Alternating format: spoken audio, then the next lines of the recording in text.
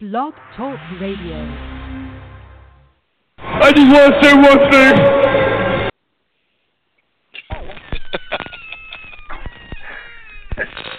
Ladies and gentlemen, boys and ghouls, step right up. Behind this curtain lies a ghastly concoction of delight, horror, fantasy, and terror.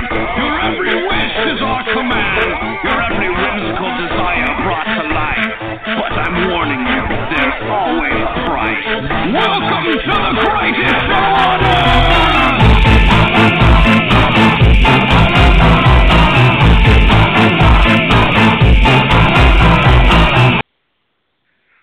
Welcome back, Talking Terror fans nationwide and worldwide. It's Wednesday, it's Hump Day, so you know what that means. It's time for another new episode of Talking Terror. Tonight, the demonic Dr. Dave returns with his film pick of the week, Hereditary, from 2018, directed by Ari Aster. That's going to be something I'm really interested in talking about because, a lot of turning gears, I think, with this one. So it's interesting. We're going to talk about that. But as always, I'm your old pal, the King of Horror, Andy G, welcoming you back to 2019. Rung it in just the other day, and we are back in the new year. Plenty of new terrors, plenty of new frights, and laughs to be had. So as always, I'm joined by the bold, the beautiful, the Ghoul Geek Keith. Happy New Year, everybody. Welcome back to Talking Terror. Do you like what I did there with the intro? Try to mix it up a little bit, try to have a little bit two things going at once. Thought I blended it pretty much. No, but it was nice trying covering it at least. I tried. Because trying to do a little something different. Yeah, that was a complete flip, ladies and gentlemen. I didn't mean to do that, but yeah, anyway, that's what happens when the audio goes from one to the other. But we are also joined by the demonic doctor himself, who is now a DJ in his own right, so he should know about mixing things, so let's invite him on board. Demonic doctor, good welcome. Evening. Happy New Year to everybody. Happy New Year. Hello. How are you Ghoul. doing? Hello. Doing fine. Hello, King of Horror. Hello, Ghoul of Geek. Yes, hello, DJ Demonic Doctor. How are you? How's everybody doing on this first show of the new year? Fantastic. Ready to do it. How about yourself? I'm very excited. Looking forward to a good show. I can definitely tell. That is all energy right there, right out the gate. Love it. Bringing that heat. But yeah, I was, just as we were coming on, we were talking about how I flubbed the audio. But apparently, Doc, you are kind of a new DJ now. New Year's Eve, I saw some pictures of you getting ready for it. So why don't you tell us a little bit about your DJ experience? Yeah, before I get to that, because I was, it took me a minute to get my system up and running here. What was the audio flub that happened? What did you do? I accidentally hit the Yo Adrian clip that we have in our audio soundboard, but I stopped it right before it went too far, and then just hit the temp audio. So yeah, you kind of did that. You kind of did that at the last show that I was on too. I did, yeah, because apparently for some reason the system doesn't automatically kick on the intro anymore, so I have to do it manually. So I'm gonna have to tool with it this weekend, so it goes back to doing automatic playthrough. What I'll do too is I'll go in and I'm going to clear some of that stuff out because the stuff from our Stallone retrospective, the Rocky part, I can remove all of the stuff from Rocky. There's some stuff that I have uploaded that we're going to use when we do our Rambo episode, but very cool. I will clear a lot of that stuff out. Perfect. Okay. Well, with that said, yeah. So tell us, DJ style, what's going on with that? Yeah. Well, I mean, for a very long time, I've been an avid collector and listener of vinyl records, and it's one of my favorite hobbies, one of my favorite things. And since we moved out here, we've made some friends that also are into vinyl records, and every once in a while we'll have what we call a record party, where a bunch of us will get together at somebody's house, and everybody brings a few records that they're into, and we kind of just hang out and drink some beers and go around in a circle, and everybody takes turns playing like the side of a record or a whole record, and we just it's awesome. We just listen to music and we talk about music and we look at the cover art, and we get introduced to stuff that we didn't know, and we get to introduce people to stuff that they might not know, and it's been a lot of fun. So two of those guys, one who plays in a lot of bands around here, and another one who's involved in the kind of production management sides of things, they very often kind of work as DJs, and they get gigs at private parties and stuff. But when bands that we know are playing around the area, they often, the bands often have them come down to like spin records before the show and at set breaks and things like that. And I was spending a few days, the 30th and the 31st. Our plans were to be down in Santa Cruz to see this great band that we love called the Mother Hips, and we had an Airbnb with our friends Craig and Marcy, and Craig is one of those guys who does these DJ gigs, and he spun on the 30th at the show, and I kind of hung out up there with him because I've been telling him I want to get involved, and he showed me how to use all the equipment, and I took some turns, and because we had all brought records with us for the Airbnb. The next night he was performing in the opening band, and he was like, "Hey, I was going to make a playlist, just like a Spotify playlist to play through my rig, but if you want the opportunity, you've been talking about it, then you can do it." So I said yes, and I did it, and I got to play a whole bunch of records that I had brought, some of my favorite cool stuff, and it was just a pretty cool experience to kind of be part of the show for New Year's, and it was a lot of fun, and I look forward to more opportunities. So you think you're going to do it again? Yeah, I definitely, I know that I'm going to do it again. So there's nothing scheduled, there's nothing on the books, but it's been something that I've been wanting to get into. And again, this is just like, pulling a record and I have a cool funk record from Syl Johnson from 1972, and I might play, line up the third song on the album. This is not like mixing songs and, scratching records. This is just playing music. This is, just to be like the house music, before the show and during breaks. Well, very cool. Very excited to hear more about your DJ experiences. I know I was very impressed, seeing the soundboards and everything like that you were working with. So very cool. Glad to hear that's how you spent your New Year's. So cool. How did you spend yours? How was New Year's for you?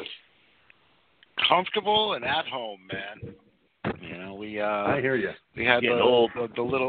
We had the little terror home with us this year, so there was nothing else to really do. I'm not a big fan of going out at New Year's anyway, but especially nowadays that we don't drink or anything like that, it just makes it more of an irritation to actually go and deal with everybody else that does. Yeah, I imagine that's probably true. Plus, that's, the best option. I know I stayed home myself, pajamas on at like 5 o'clock, got a whole case of beer, and just watched New Year's Eve themed horror films. It was a great night.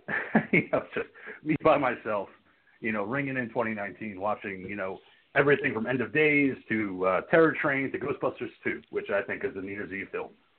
So definitely enjoyed myself. Did you watch New Year's Evil? Of course. That was in the rotation. That was right before midnight. I wanted to hit that time zone just right for Evil. So had to watch that. And then I watched Mandy as well. So, I got it all in. So it was a movie-centric night for New Year's Eve with a bunch of beer. Great time. Sounds very fun. So, yes, with that said, Doc, I know you like to hit us with some horror news. Do you have anything you'd like to discuss as we carry on with this episode of 2019? I do. I have some things that I'd like to discuss. Sure. First off, as I have said on numerous occasions on this show, I am so looking forward. We're just a few short weeks away from Glass. What's now, being spoken of as the final movie in this series with these characters, but I feel like the money will tell the tale. But they're already projecting like a 4-day opening weekend of $70 to $75 million. I feel like that's like huge projections. I know that Split was a big hit. But I also did not go back and kind of take a look at the kind of money that Split made. I know that Split was one of those that had a kind of big following in the mainstream. Here it is. Split pulled in $280 million on a $10 million budget, so that was a humongous smash. Wow. So that was a huge hit in the mainstream. It's not often that, something that leans into our genre is such a huge financial hit like that. And obviously Unbreakable was a huge film. So I don't know. I feel like 70 to 75 million, or they're saying 50 to 75 million, actually. I feel like that gets into the 70 million range over 4 days. That's going to be movie's going to make a shit ton of money. Yeah, definitely agree with that. I mean, what do you think about that goal as far as it being the final film of these three movies? Money talks, just like the doc had just said. I don't think it's the last time we're going to see these characters if it banks that much cash. I mean, again, both Split and Unbreakable, the two films that lead up to this, both made, around that 250 mark. What I find amazing out of that is that Split only cost $10 million to make. I mean, Unbreakable was a $75 million film. And I found Split, as much as I enjoy Unbreakable, I really do. I'm a big fan of that film. I have been since, the first time I seen it. I love it. I feel like Split just had so much more quality behind it and felt like overall just more of a film. So I really do wonder where they come up with that $10 million budget. I mean, I would think McAvoy alone would have commanded more money than that. I would figure he's in the 10 to 15 million range as is, just to hire. What is his background? Whoa! Before we get into that, for him, for getting into the 10 to 15 million dollar a film range, like where is he from? What's his baground even? I feel like talking about Charles Xavier from all the X-Men films now. Yep. He's who? He's Professor Xavier in all of the new X-Men films. I thought that's Patrick Stewart. No, that was in the first three. James McAvoy is the one that took over since First Class and Days of Future Past and all of those. So yeah, but he makes. Maybe I'm just going completely.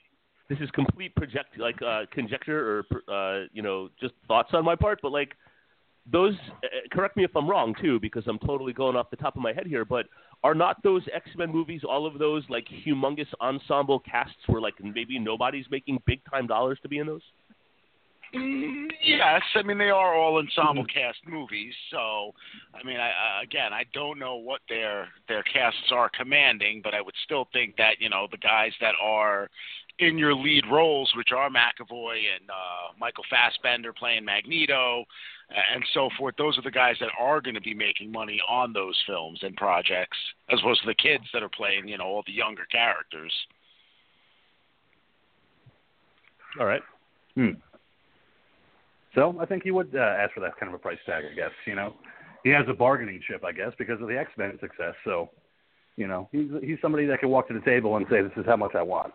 So, he has that behind him. Where's Tapioca Boy tonight? He's not on the show?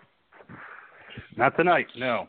No, that's right. I've been totally waiting for Monkey too, and I forgot. He's got his little one with him. Well, his son with him today. So he'll be back next week. It's not this one. So yeah, not tonight, but that's okay. We carry on with that. All right then. I can't believe that someone has the nerve to not make a show. I mean, seriously, I can't even believe that. We have such a great track record with appearances. I know. We're always on time. We're always here for you guys. We're all entitled to a day off. I mean, I've been on one show in the last 2 months, so obviously I'm being sarcastic. Wow, work schedules. But we're always glad to have you back and talking about your pick tonight. So, all right. So we talked about what's that movie coming out? January 19th. Glass. I think that's when it's maybe coming the 18th, something like that. Okay. The 18th or the 19th, somewhere in that neighborhood. So it is fast approaching. So okay, I'm looking forward to it. I'm definitely going to be checking it out just to see what they do. The trailers are phenomenal, especially the ones they're showing now on TV. I'm just like, oh man, cannot wait to see this battle between Bruce Willis and James McAvoy. I think it's going to be huge. Yeah, I'm really excited. Over the Christmas holidays, I was at my sister and brother-in-law's house, and they have the big screen TV down in the basement, and we were down there watching TV, and like the little kids were running around. They're like 7 and 5 and 2, and the Glass trailer came on, and I'm like, oh yes, and like the kids are jumping all over the place, and my wife just kind of gently nudged me, and she was just like, maybe you should change the channel. with the little ones running around. It didn't even cross my mind. But, again, big projections coming up for Glass. I will be there, super excited. I've been really trying to make it a point to get out to the theater to see the movies that I really, really, really want to see, which traditionally I don't often get a chance to do because my wife and I have vastly different tastes in movies. But I've been making a point. We have a theater that's like a 5-minute walk. So when there's something that I want to see, I just go and see it by myself. And I'll be strongly looking forward to doing the same for Glass. Mm-hmm. Yeah, I mean, and it's odd too that they're putting it out in January, because typically January is the month where they just dump movies that aren't going to make any money. Yeah, it's the dumping ground. The dumping. Yeah, it is. January is always a dumping ground where they're like, we don't have trust in this movie, so January you got it. So for Glass to come out this month, that's huge. Saying a lot if they have confidence in this movie. Well, I think the bigger thing is it's not even just a matter of confidence, but, when we're talking about superhero films these days, we're talking about things like, the X-Men movies, which, there's a new one coming out this summer. We have, the Avengers film coming out. Like, those are all the big budget. Those are the movies that are going to come out during your summer months, and I just feel like something like Glass isn't the kind of film that's going to go toe-to-toe with those movies. This is, again, it's a lower budget indie style film, or at least that's where its roots are from. And I think it's a smart move coming in, January or February area. I think they're going to hit well with it. I think that's what's going to add to the projection that they've got here. Yeah, because there might not be much else going on, and I know there's a couple of big movies right now that are losing a ton of dough. Some of the biggest losses in a while, especially the number one, that one called it's called like The Land of Merwin or Welcome to Merwin, something with Steve Carell. Yeah. They're saying that movie, when it's all said and done, is going to have lost like $150 million. I haven't heard about losses like that in quite some time. But from what I've heard, too, is that the movie's terrible, and it's based on a true story, too. But everything I've heard about it is that it's like a really bad movie. Yeah, well, I agree with that. And Holmes and Watson, too. Big fucking flop for Will Ferrell and John C. Reilly. Well, no, it doesn't surprise me either, and here's the reason why. One, like usually those two clowns are money in the bank. Yeah. And it's been a while that they've done something together, but I feel that in choosing to work in the Sherlock Holmes realm, which has had, in the last 10 years, has had the Sherlock Holmes character and stories in general has had such monumental popularity and success in a bunch of different mediums over the last 10 years that the BBC show especially. Yeah, of course. But even the two movies with Robert Downey Jr. were big hits. But I feel that them looking to kind of get into some satire and maybe some comedy with it, I really think that they missed the mark just as a project in general. I don't really think that Sherlock Holmes is really something that necessarily can work to be explored comedically, especially with those two goofs.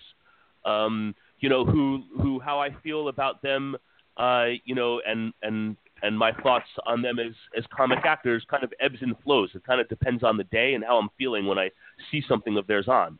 But I feel as soon as I heard about that, I kind of immediately was like, that's a mistake. That's not gonna work. And I feel like the box office is showing that. Yeah, definitely. Okay, so what else do you have for us, Doc? So for speaking those of of you out box there, office, real quick, since we had it going though, I did go, and surprisingly, I mean, things I never thought I'd actually say, especially in this day and age. I went and saw the new Spider-Man cartoon film, the Into the Spider-Verse. Yeah. It was kind of a birthday present for me from my son. Decided that, hey, I'm going to take you to the movies. What do we go see? All right, we'll go see Spider-Man. Yes, it is. And I am not a big cartoon fan these days. I can't. I can't anymore. I don't know why. I just don't get into them the way I used to. Right. That being said, this film has got, I don't know, I think it's like a 98% like approval rating on Rotten Tomatoes or whatever the hell it is that they go with their ratings on these days and all that shit. I have to say, I honestly agree with what's being said about this film. It is probably the best Spider-Man movie I've ever seen. Really? Yeah, it is really that good. They did a phenomenal job of character, creating all the different personas that you had to deal with something like this. You got a very different Spider-Man. There was no, Peter Parker is in the movie, but not how you would expect him to be. It's just a great movie overall. And if you're a fan of any of that kind of series, then I highly recommend it. Yeah, even at an in-joke for those who like the Tobey Maguire movies. Yeah, great. All right, so Doc, carry on with us, please. I will carry on with you. This next piece of information might not be of interest to the Ghoul because he has turned his back on the alcohol, but I read today that there is going to be a Predator, and I'm a fan of drinking bourbon whiskey, and I have read today about a Predator-inspired bourbon whiskey that is being released that will be called Dutch, and there's a helicopter on the label, and it says "Get to the chopper," and you can, relax after a long day of fighting aliens in the jungle with the smooth, rich taste of Dutch bourbon. And that is not an endorsement of the product in any way, shape, or form, but it is coming out, and I am only talking about that because I saw it and I like whiskey, but I doubt that I will drink that one. Yeah, I don't know. I saw that too. I saw the website, because it was on Bloody Disgusting, and I was like, do I want to order myself a bottle of that? I don't know.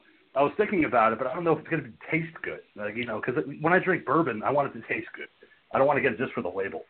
So I'm debating it, but it depends on the price tag. If they're asking way too much, I probably won't order it. But if it's moderately priced, I might pick up a bottle and just put it on the shelf, just so it's a I had that thought for like a brief moment, but I probably am not going to do that, especially because in my current living arrangement, none of my booze is on display. So just because I live in a very, very, very small house, my liquor cabinet is kind of out in the laundry room. So there'd be no reason for me to have it on display. So I feel like that's why I'm not going to purchase a bottle of this whiskey. Yeah, I completely get that. I mean, it's one of those things where it's a boutique item. It's kind of a cool thing, but you really want to spend the money to get it. It's one of those things where if you're the avid collector, if you just like bourbon whiskey, I'd say give it a shot. But otherwise, I think it'll be a pass. Just a fun little thing.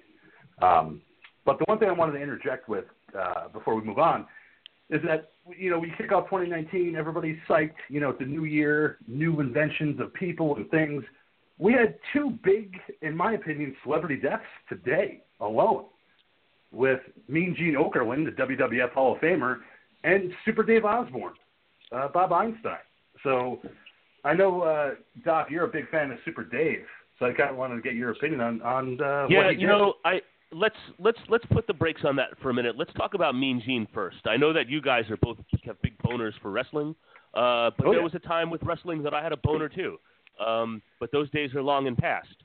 I came of age in the golden age of the WWF, where Mean Gene was a large presence. And being that that is an era of wrestling that I hold near and dear of my heart, and I know that you guys are both wrestling homers, I feel that maybe we should start this talk with talking about Mean Gene. Okay. So, Ghoul, I want to give it to you first to talk about Mean Gene and what he meant to you growing up as a wrestling fan. Oh, listen, man, wrestling wasn't wrestling without fucking Mean Gene Okerland there, He was the voice that we heard. He was the guy that did the interviews. He was the comic relief sometimes. He was that presence that was always there. It definitely is it's a sad day for wrestling fans in general for this, man. It's not I remember from when, obviously, again, we're talking WWF days, the same days that I came up in, watching him do some of the greatest interviews, man, interviews with like Rick Rude, Mr. Perfect, and he was always trying to keep it light. He was always a face. He was always a good guy. But at the same time, too, there was just always those moments where, somebody would get shitty with him, and sometimes he might give a little dude back or something, but it always ended up it almost literally always smacked him back in the face, I got lucky when I went to Chiller Theater, when I met you and the monkey there. I was walking through the main thoroughfares, through a big crowd, of all these people and everything, and I just happened to look, and there, right in front of me, was none other than Mean Gene Okerlund, and it was like, dude, it's Mean Gene, I can't not say hi to the guy. I mean, it's fucking Mean Gene Okerlund, so I lightly tapped him on the shoulder, and I'm like, dude, Mean Gene Okerlund, it's nice to meet you, bro, and he shook my hand, and he's like, oh no, thank you, thank you for watching, and in that typical Mean Gene Okerlund way, he's like, right over there is a honky tonk man. You should go say hi to him and get his autograph, And he's like, just try to sell the honky tonk man, which anybody on the circuit, you see the honky tonk man these days, you're probably going the other direction. He's quite hairy. He's quite hefty. The character that you kind of thought of as the honky tonk man on TV is kind of the honky tonk man in real life these days, which is kind of scary. The only other guy I could say makes me feel as miserable seeing as the honky tonk man is Greg the Hammer Valentine. That man is just never fucking happy whenever he's at a con. You see this guy and he looks like a woman, like an ugly woman, and he's just sitting there at his table with a puss on his face, just looking miserable as fuck all the time. But yes, so meeting Mean Gene was definitely a highlight. Didn't get to his table or anything like that, so I had no idea what he was charging for autographs, but I'm just happy I got to say hi and shake his hand. Yeah, that's great. Yeah, I mean, for me as a wrestling fan, that's where I got my start, was with Mean Gene and Jesse the Body Ventura, on commentary. I was talking to you guys earlier about some of my favorite Mean Gene moments. One of them was the Mega Powers, when they first united, Macho Man and Hulk Hogan, with that infamous handshake. You sit here, folks. They're together. The Macho Man and Hulk Hogan. They are the Mega Powers. I was like, oh man, this is so fucking cool. They're teaming up. They were enemies at one point. And the Cream of the Crop interview with Macho Man, where he's just carrying around a little packet of creamer. He's like, Cream of the Crop, Mean Gene. And Mean Gene's trying to rail this guy in. Anyway, Macho Man, what do you have to say about the match tonight? Oh, yeah, Cream of the Crop. Oh, hey, take this creamer. It was just insane. Those days of interviews with Mean Gene, because, the Gould said, he was a straight man, he was the good guy, he was the face, and he was always trying to rally these guys for an interview, but they were so hopped up on steroids and just wanted to get that promo out. And he was a legend. He will always be a legend. Of course, and not even just steroids on half of these. And it's a great exercise and fun just if you were to go over to YouTube and Google Mean Gene Macho Man and watch like all of the interactions, because oh my God, if you could prove to me that in 98% of these things the Macho Man wasn't high off of his fucking gourd on cocaine, that would be a miracle as well. But anyway, what I remember loving so much about Mean Gene allegedly was what he was allegedly on the cocaine. What I remember most loving about with the circus going on around him, with all of these humongous, larger-than-life characters, he was always in a suit or a tuxedo, and he was always like deadpan 100%. Like he was trying to conduct a serious interview. He was like the straight man to all of the fucking nonsense that was going on. Because while that era of wrestling, in my opinion, is the golden age, that was the greatest time to me.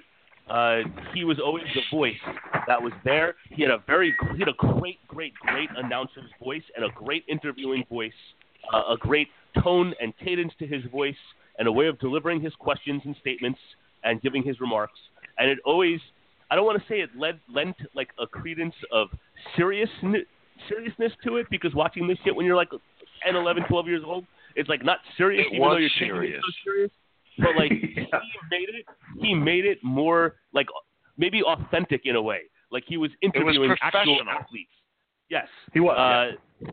So I haven't watched anything having to do with wrestling, and I don't even know how long. It's not something that is on my radar in any way. The only way that I even know anything that has to do with wrestling is when one of you guys bring this up on the show, or King, sometimes you post something about wrestling on Facebook. Other than that, it's like not in any of my fucking radar streams in any way, shape, or form. But hearing this morning, one of the first things I saw when I woke up and checked my social media was that Mean Gene had passed away, and I was like really sad about it, because Mean Gene, like I have such strong memories, and it brings me right back to like a very special, fun time as a kid. So rest in peace, Absolutely. And moving on to the other one, Bob Einstein, Super Dave Osborne. I wanted to give this to you first, Doc. Remembering him as that character, because I was fond of that when I was a kid, that Super Dave Osborne. So I wanted to get your opinion on that. Yes. So the Super Dave show, and again, I know a lot of people are are humongous fans of Curb Your Enthusiasm, where he played a role. That's a show that I've seen about maybe 7 total minutes of Curb Your Enthusiasm. It's not something that I watched, but Super Dave Osborne is a completely another situation for me. Super Dave Osborne and Fuji Hakahito are two monumental comedic influences on what I find funny, going back to when I was a kid and the Super Dave show was on Showtime. And I had to even go back and look at exactly what years it was to kind of see how old I was. But from 1987 to 1991, Super Dave was on Showtime. I remembered it distinctly being on Showtime. I had to check the years. So I was 11, 12, and 13 years old. This shaped my view of what is funny. I can't even begin to express how influential the Super Dave Osborne show was to me. He was so funny at talking about what he was doing, what his plans were, and building up to the stunt that was going to go wrong in every possible way. He was able to deliver his monologue about it, or his interview about it, with such deadpan seriousness. And you knew exactly what was going to happen. Every single time, you knew exactly what was going to happen, and every single time it was just as funny. And you had Fuji as assistant, which provided the comic relief. I haven't watched any Super Dave in it could be 25 years. I don't even know the last time I saw a clip of the Super Dave Osborne show. I don't know when the last time I thought about it was. And when I saw that Super Dave had died, the first thing I had seen today was just, this actor from Curb Your Enthusiasm. I didn't even remember what his real name was. I don't even know, honestly, if I knew what his real name was. I had no idea what his real name was. Bob Einstein. And then when I saw, I've seen that now, but then a little bit later in looking at news and stuff today, I just have, time to do nothing because I'm off of work this week. But when I realized that it was Super Dave, I was like heartbroken, and I went back and watched some of the clips on YouTube, and it's still, to me, and opinions may differ, it's so funny. And when I really think back to or even think now to what my favorite comedy is when someone talks about something so passionately and so believably, and then whatever it is they're talking about is like complete horseshit, or it goes sideways, or it doesn't work the way it's supposed to do. That's always my favorite type of comedy.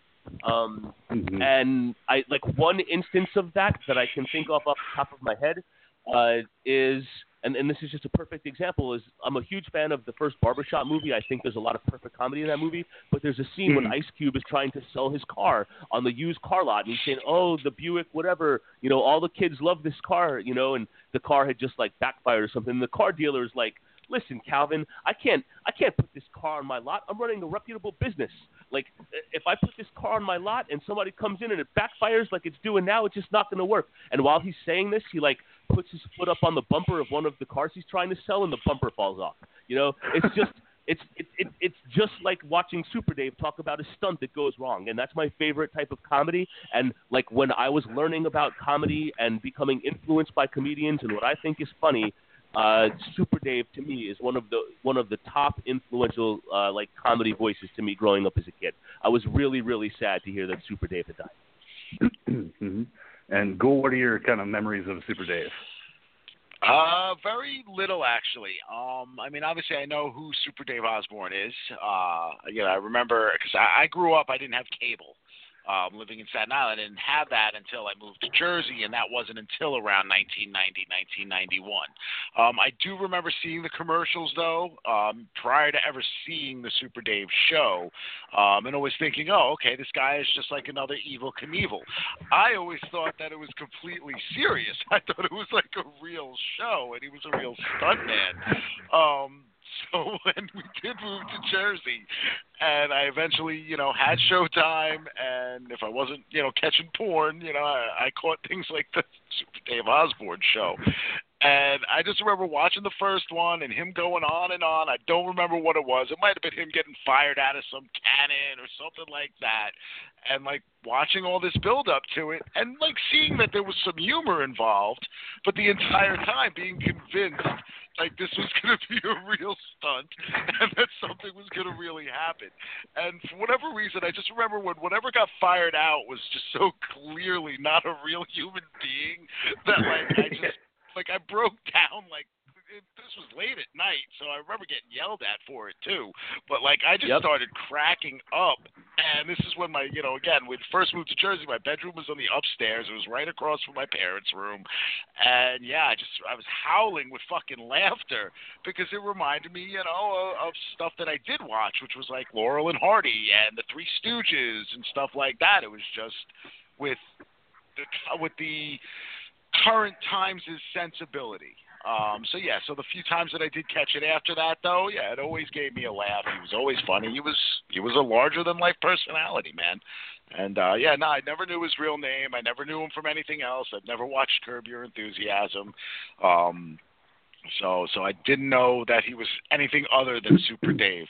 Yep. If you would have asked me, I would have thought he was dead already, to be honest with you. Every time he would talk about that fucking stunt, and every time you're like... Every time you know exactly what's going to happen, but it never, ever got old. It was funny every time. It really was. I mean, I think even when I was a kid, I had a Super Dave Osborne action figure. Like, I could remember that, from when I was a kid.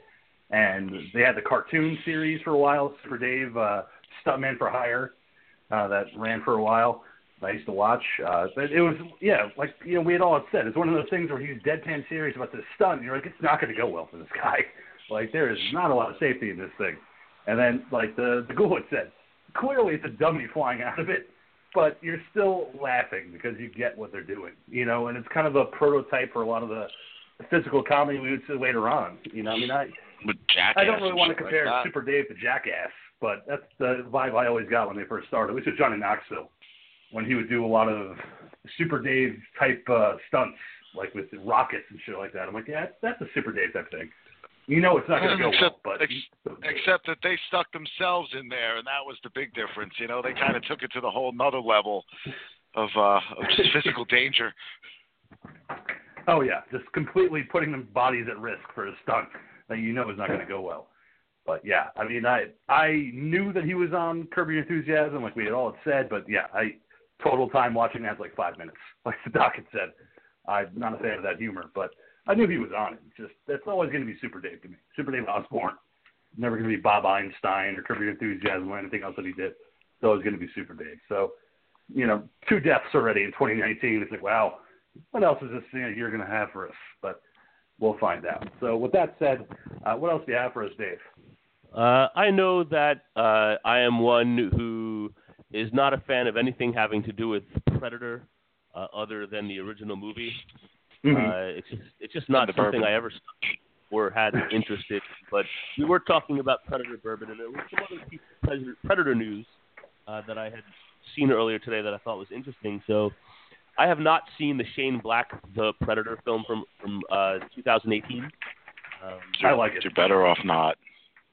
I like it. I mean, look, I'm a fan of the writing and work of Shane Black, and I know he was involved, and it made me interested, but I didn't watch it and probably never will. But I was reading. The movie was a mess. Yeah. Anyway, reading today that they filmed a few different endings to it. One of which had the characters of Ripley and Newt as predator killers. Oh boy, yeah. It sounds very much like the ending to Critters. Yes. Yeah.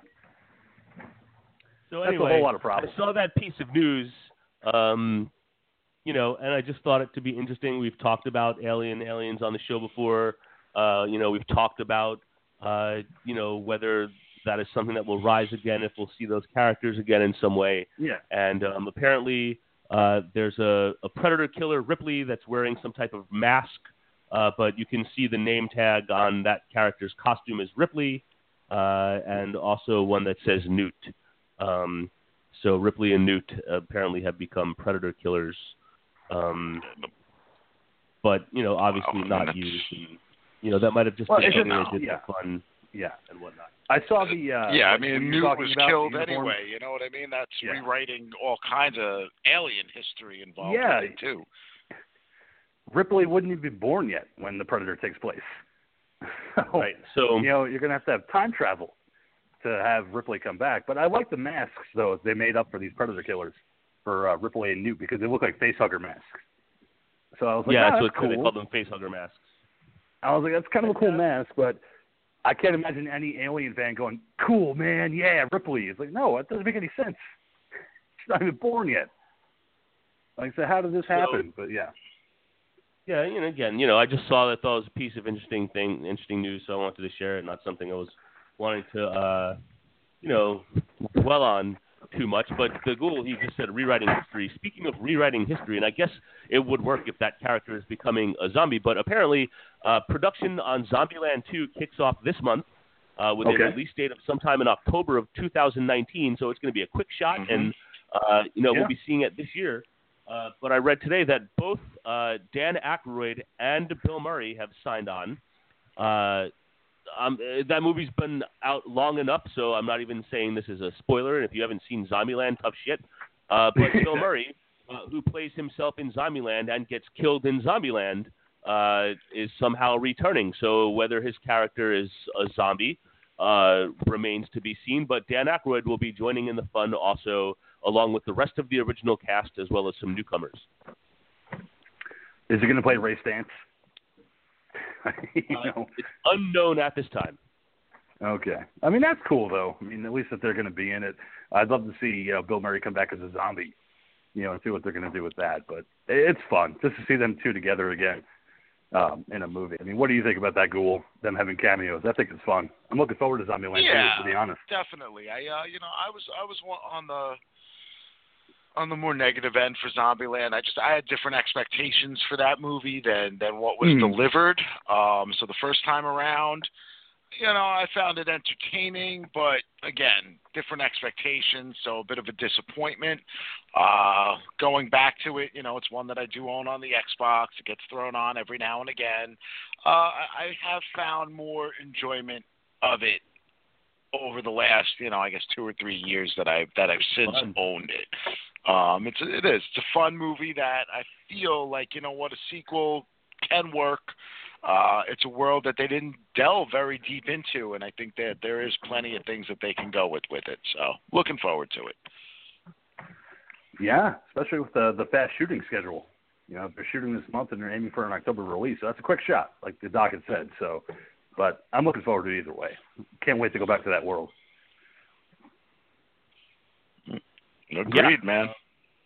Yeah, again, I think Zombieland is super fun, and I hope it's not one of those situations where, enough time has passed that it won't have that kind of same whatever it was that had Zombieland that made it work. I'll be curious to see if there is such a time jump, especially because Abigail Breslin is back, and she was a little kid, and it's 10 years later now. So we'll see what happens, but I'm looking forward to it, and that will be one that will be definitely on my list to take a little stroll downtown to check out in the theater.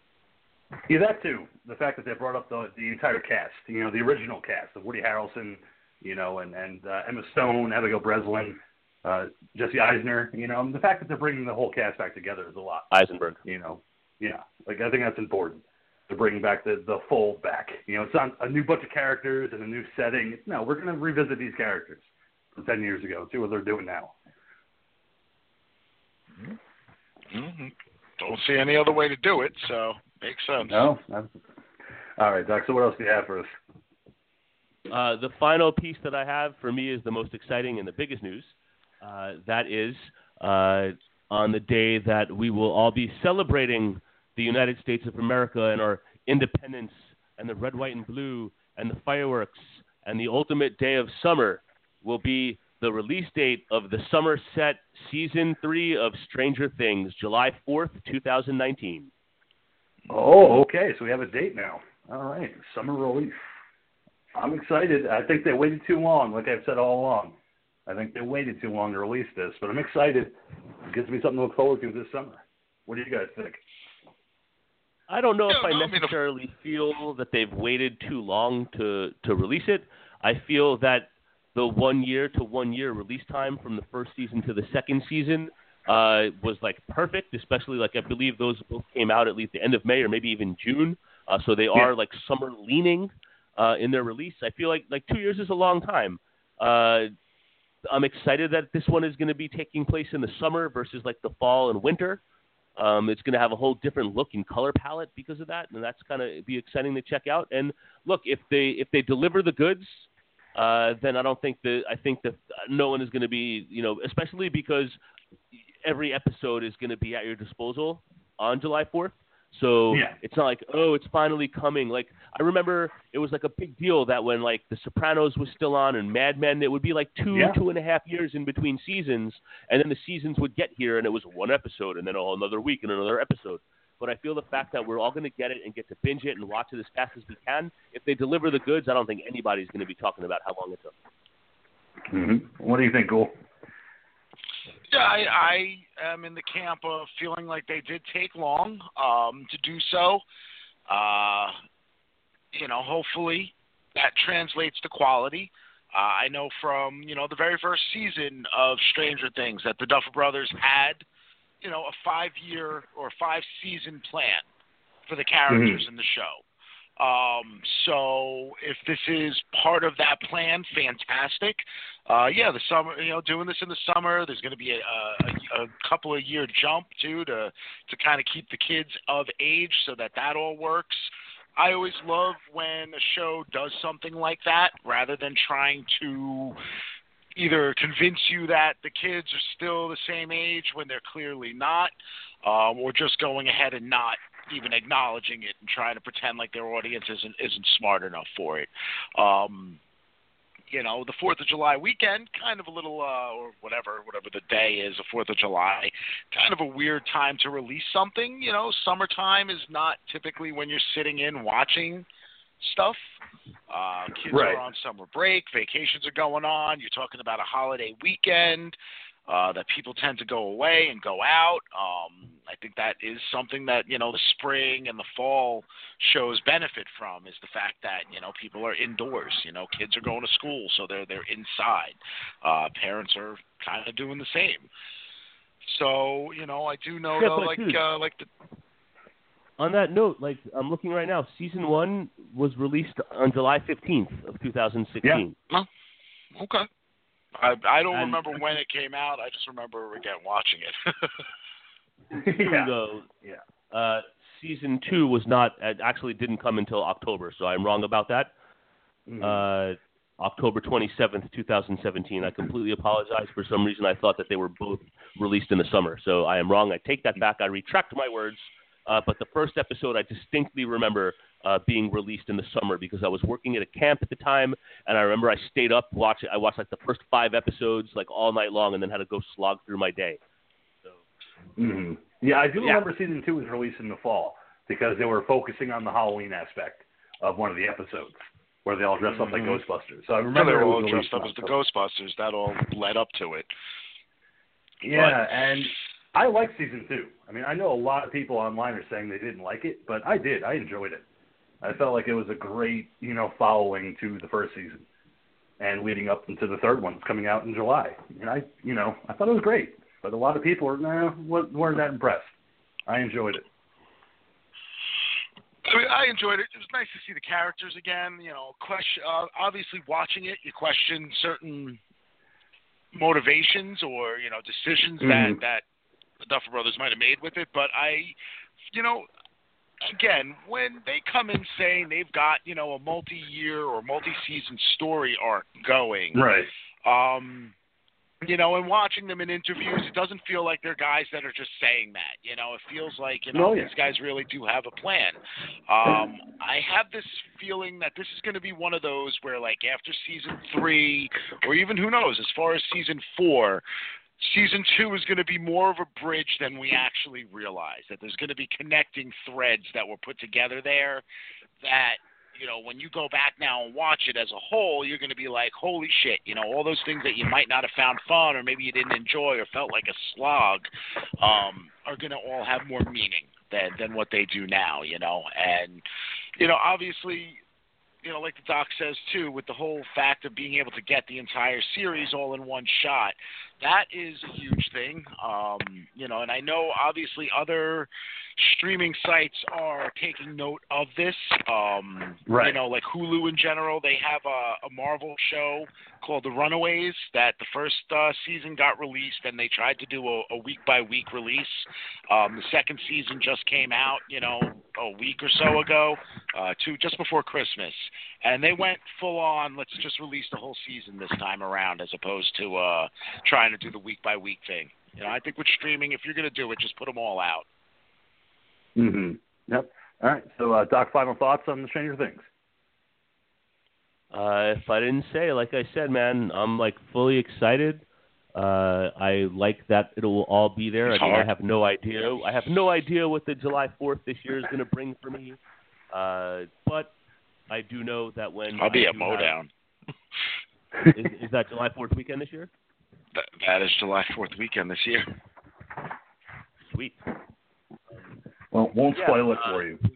Whatever my 4th of July will be has yet to be told, but I will be beyond excited that it is waiting there for me when I get the chance to sit down. So, again, I don't watch a lot of TV as far as series and TV shows, but Stranger Things is one that I watched, and I'm all in for season 3, and I can't wait for it.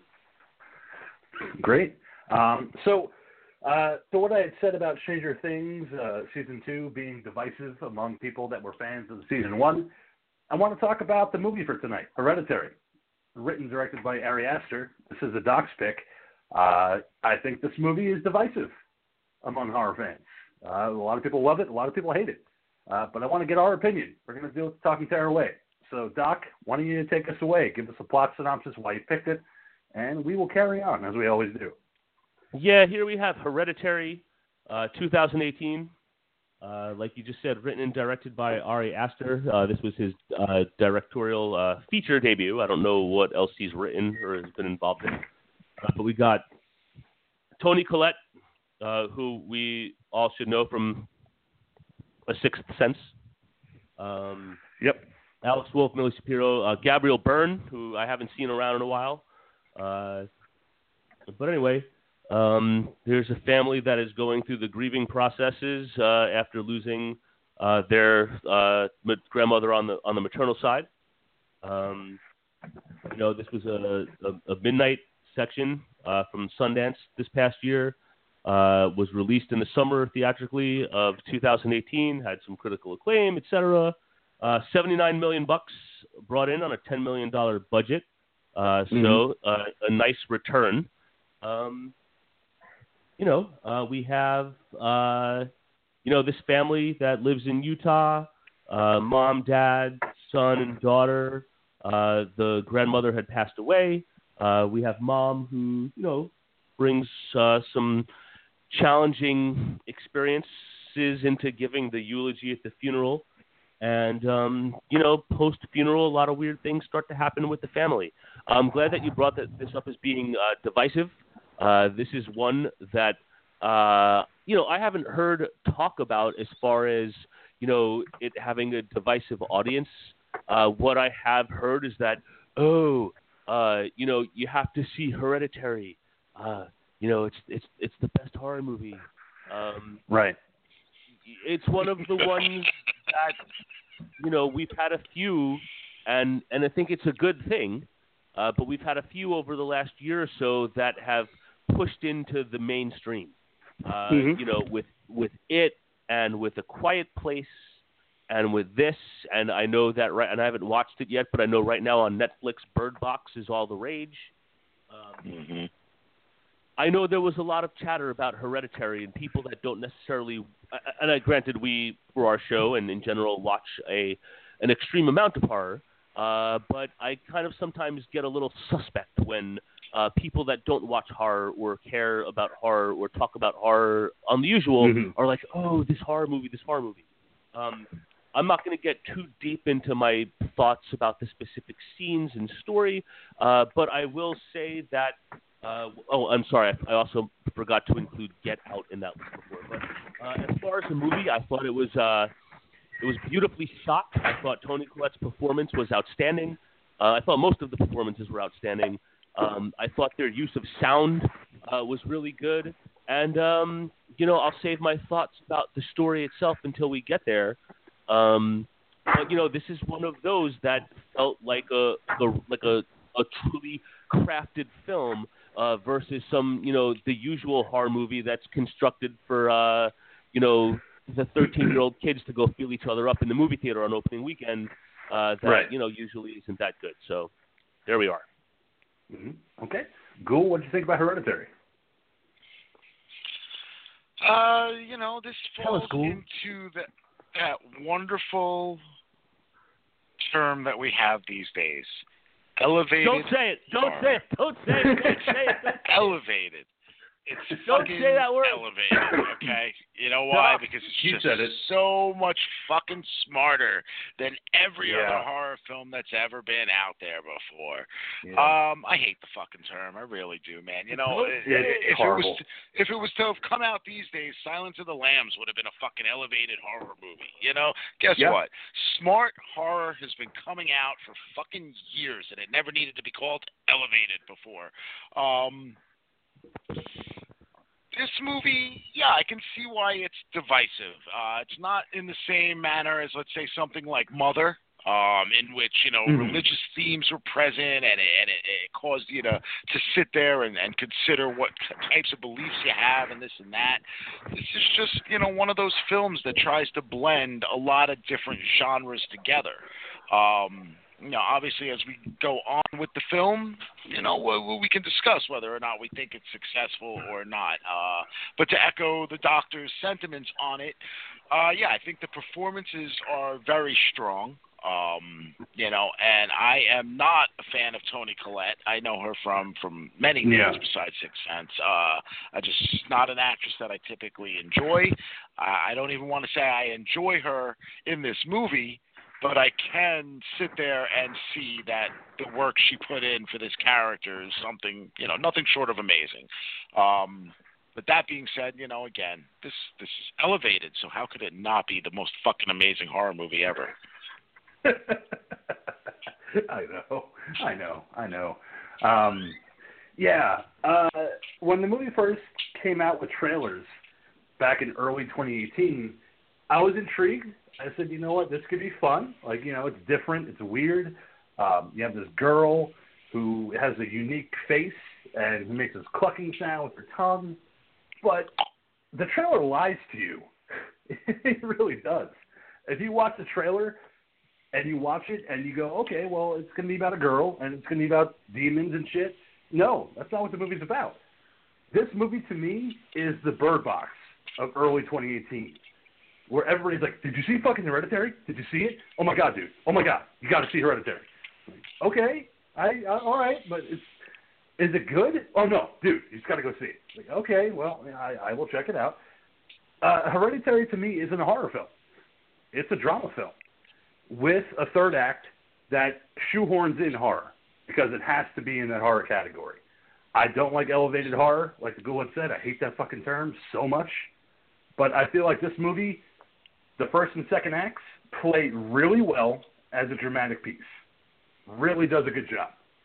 But when you get into the third act, when they delve into the horror, it feels like they were just pushing it in just because they wanted it to be marketed as a horror film.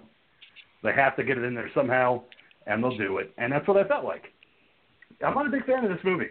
I know, like we had said, it's divisive. There are people on all the Facebook groups that I follow that fucking love this movie. I don't get it. I don't understand what they like about this movie. Like, we're going to get into it, but to me, it's not that great of a movie. It's fine for what it is, but I felt like the horror elements were kind of shoehorned in, and the performances aside, because I don't like Toni Collette either, Ghoul, so I'm right there with you. But I do like Gabriel Byrne, and I felt like he was just kind of getting a paycheck in this movie. Like, he was there to get his pay and go home. That's all he was there for.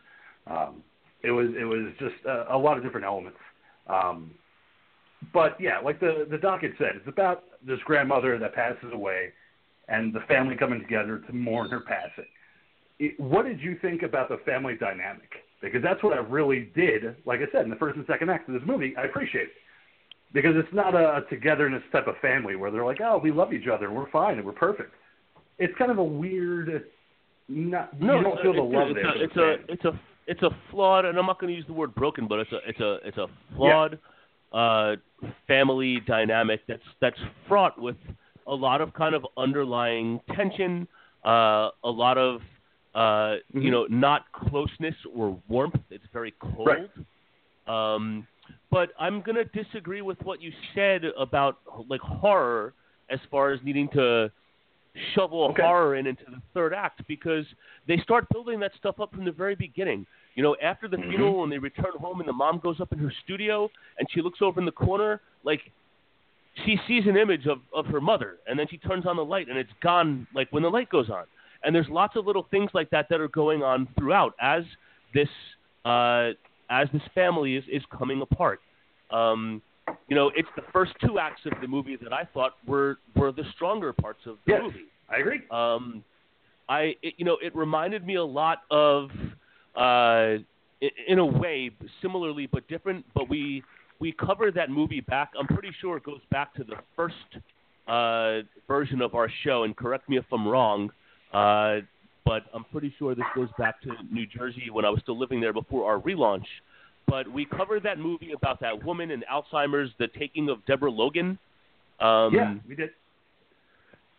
Where, I really was viewing the first two acts of Hereditary as, like, truly, like, what happens when someone around you is truly having a mental nervous breakdown into insanity. And then obviously it wasn't the case. And I felt that way about Deborah Logan, where it was more about sickness. And maybe I had the same remarks about the Babadook, about the exploration of mental illness and insanity. And I feel that this is one of those things that was in the same. But I feel that there were many elements of suspenseful horror built in before things went, off the rails in the third act.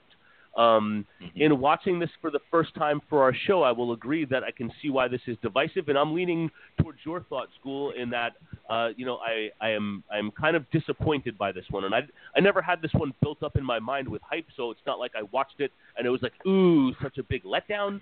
But I'm leaning towards the fact that this movie kind of missed the mark. It was close, and then like a lot of problems that I have with movies and books, they shit the bed in the third act. Yeah.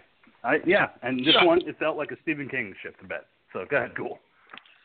I mean, again, I didn't go into this with any more hype than seeing the trailers and thinking it looked interesting. This is also one of those funny films where, like you said, everybody tells you, oh, you got to see it, you got to see it, you got to see it. But, I know it made like almost $80 million on a $10 million budget, but $80 million isn't all that much these days. So for all those people who said, you got to see it, it's the best horror movie ever, did they even go see it? Or if they did, how did they go see it? Because they obviously didn't go to the theater. I know the majority of people that I spoke to who had seen this film and told me I needed to go see it all watched it on like bootleg sites or things like that. Nobody wanted to spend the money to actually go see this in the theater. They all watched it in the comfort of their homes on their computers and then talked about how you got to go see this movie. As far as the film itself goes, I have to say, the family dynamic, broken, I think is a great word for it. It's dysfunctional. The characters, even talking about Gabriel Byrne, I don't think it's that he dialed in his performance. I think what you have here is a guy that is just cold, and he doesn't know how to communicate with his family anymore. And he's got a wife that he had to have her mother move in, and this film doesn't always tell. This is my second time watching. Just so you know, this film doesn't always give you the information through dialogue, and a lot of times they might not even be showing you the information through live action. You're seeing all this stuff through Annie's model houses. So all of your backstory, all of the build-up to where we come into the film is done through that. So if you take all of those pieces and you add them together and then watch this movie again, you see why the family is as broken as they are when we get to the start of this film. It's almost like, if you look at, just to use it as a reference, look at the first Star Wars film, Episode 4. We were thrown right into the middle of a storyline that was already going on, and that's very similar here. We're thrown into a storyline that was already ongoing. These are the characters, though, that we're going to be following throughout this, and there are just like these little bits of dialogue going on that are telling you that, like even the fate discussion going on in the school, the whole thing of the hero's journey, and is it the hero's choice, or is it just that his life is dictated by his fate? Like all of these things all lead up to what you eventually get to at the finale of this movie, that I know for the first time watching it, being that I thought that this was going to be something else, when it went there, I was like, Watching it this time, I appreciated other nuances. I'm still kind of like, Yeah. And the one thing I did like as the doc had said, the first and second act of this movie are fantastic. I love how they show you a broken family dealing with grief in a way that's not maybe something that all families would deal with, but this is how they deal with it. I really did like Millie Shapiro, who played Charles, because they didn't give you an explanation as to why she looks the way that she does, and I appreciated that. Like, I didn't need a whole detailed explanation as to why she looks the way she does or why she clucks her tongue the way she does.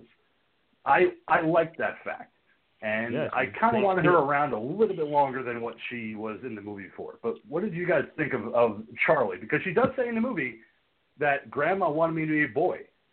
So it's kind of like, why is your name Charlie? And it kind of plays out in the film. At least in the third act. Well, we also find out through that little bit of, the writing at the beginning of the film that she had a brother named Charlie as well. So, the character, she was obviously named for the brother. Who, obviously what we know by the end of the film is what the mother originally wanted to do to him is what gets done to our other character.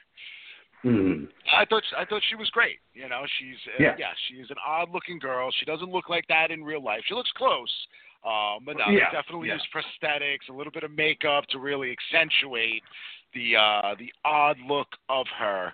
But she's got a very creepy kid vibe about her.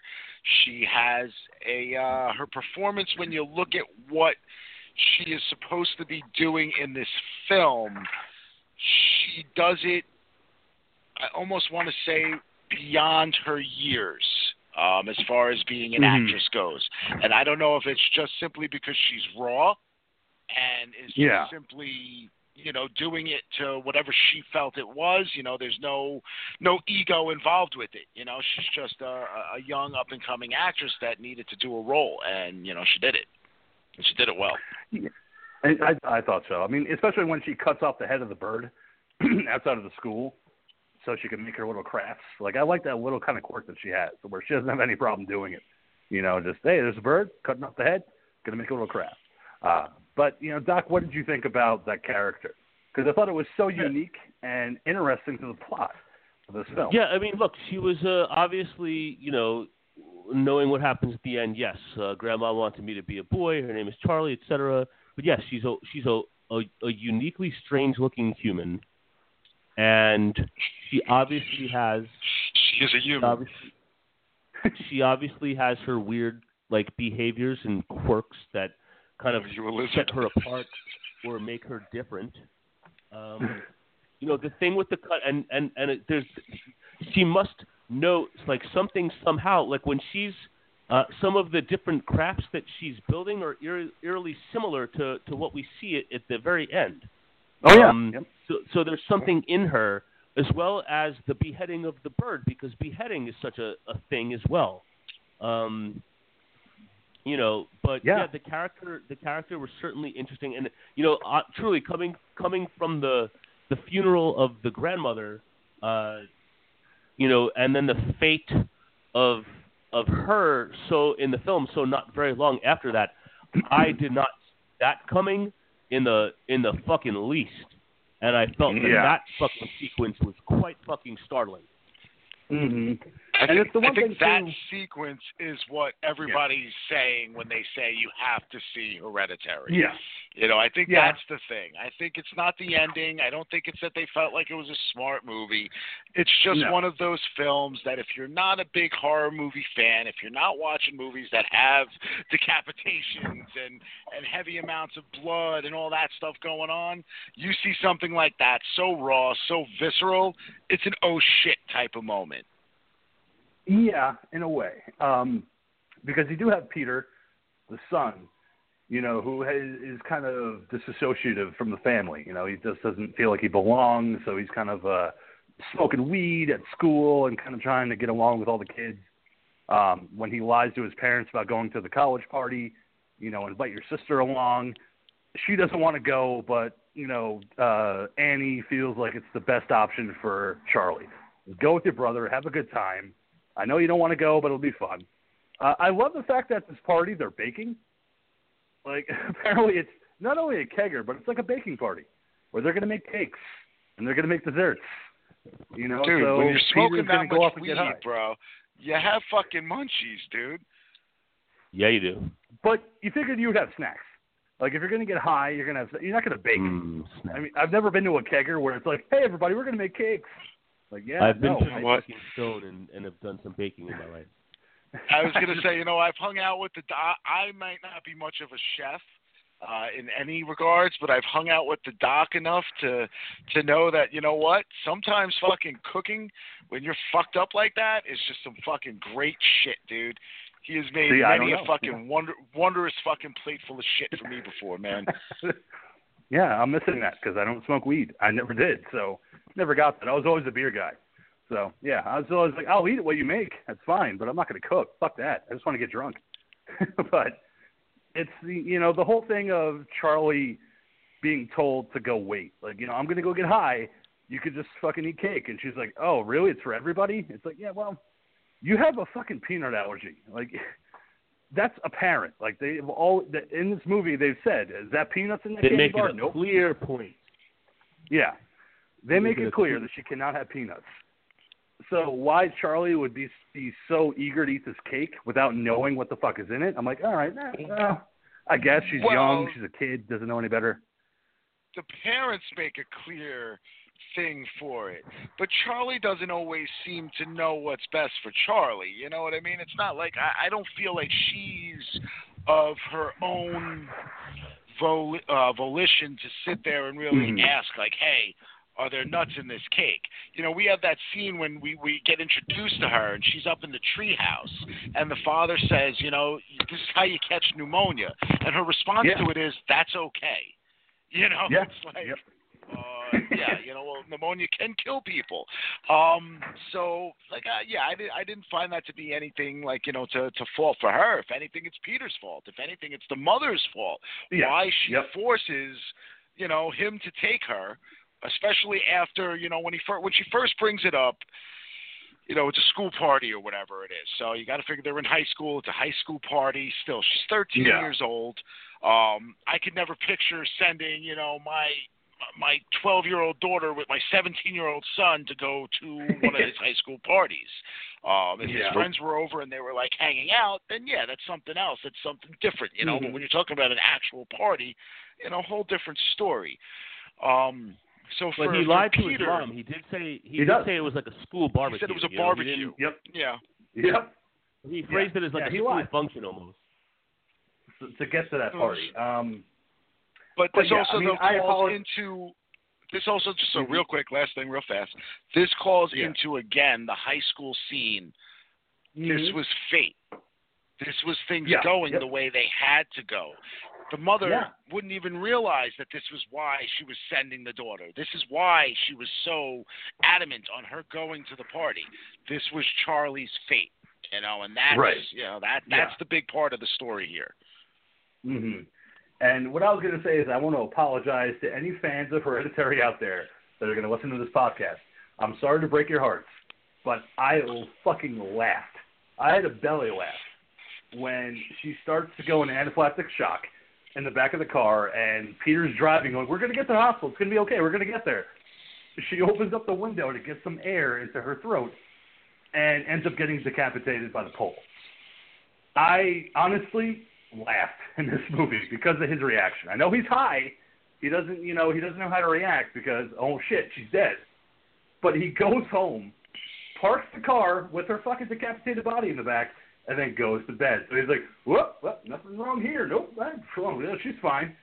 And then the next morning when he wakes up and he hears his mother screaming, he's like, yep, shit. What am I going to say? No, she wasn't like that when I left her last night.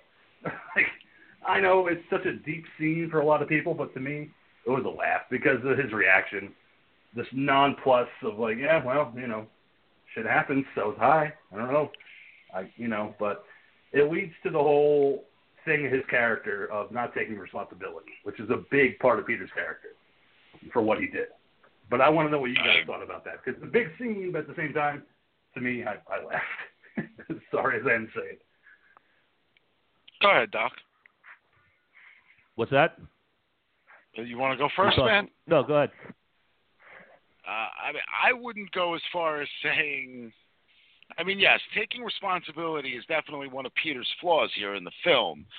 But, I did not, and there's been plenty of movies that, I've seen in which, something like this happens, and yes, I found a laugh out of it, or I found a giggle out of it, but no. I know the first time watching this, that was definitely an oh shit type of moment, because I did not see it coming, at all. Yeah. I figured they were going to get to the hospital, maybe the girl was going to die. I assumed something bad was going to happen to Charlie. The fact that Charlie was going to stick her fucking head out the window and get it knocked clear off of her fucking shoulders, not at all in the fucking thing. And as far as his reaction, I don't think it had anything to do with him being stoned. That's fucking shock. He kind of like looks in the rear view mirror. He knew that it was bad. Oh, yeah. And I think, there's certain things that happen to people throughout their lives that break them sometimes. And that was a very broken person. And again, all credit to the actors in this film, because I think they all sold their parts very well. Yeah. I was talking to Ghoul Girl earlier about it. One of the things that I do find in some movies to be a flaw is that there's no likable characters. And I feel, honestly, in this movie, there's no likable characters, but I think that's by design. And for them to all have been able to do that so well, I got to give it credit, even if I didn't like it. Mm-hmm. So go ahead, Doc. Yeah, I know that there was a big sequence where he gets, dressed down for not taking responsibility for his actions, but I'm agreeing with Ghoul on this one.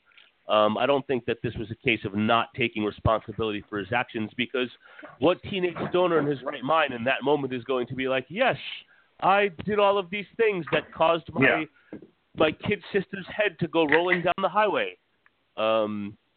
He was trying to take responsibility, I feel, by rushing her to the hospital when she was having a problem. I feel that because I work my career, is working with fucking kids. Whose responsibility is it for making sure that fucking kid has her fucking EpiPen on her at all fucking times? Yeah. The amount of fucking meetings. Thank you.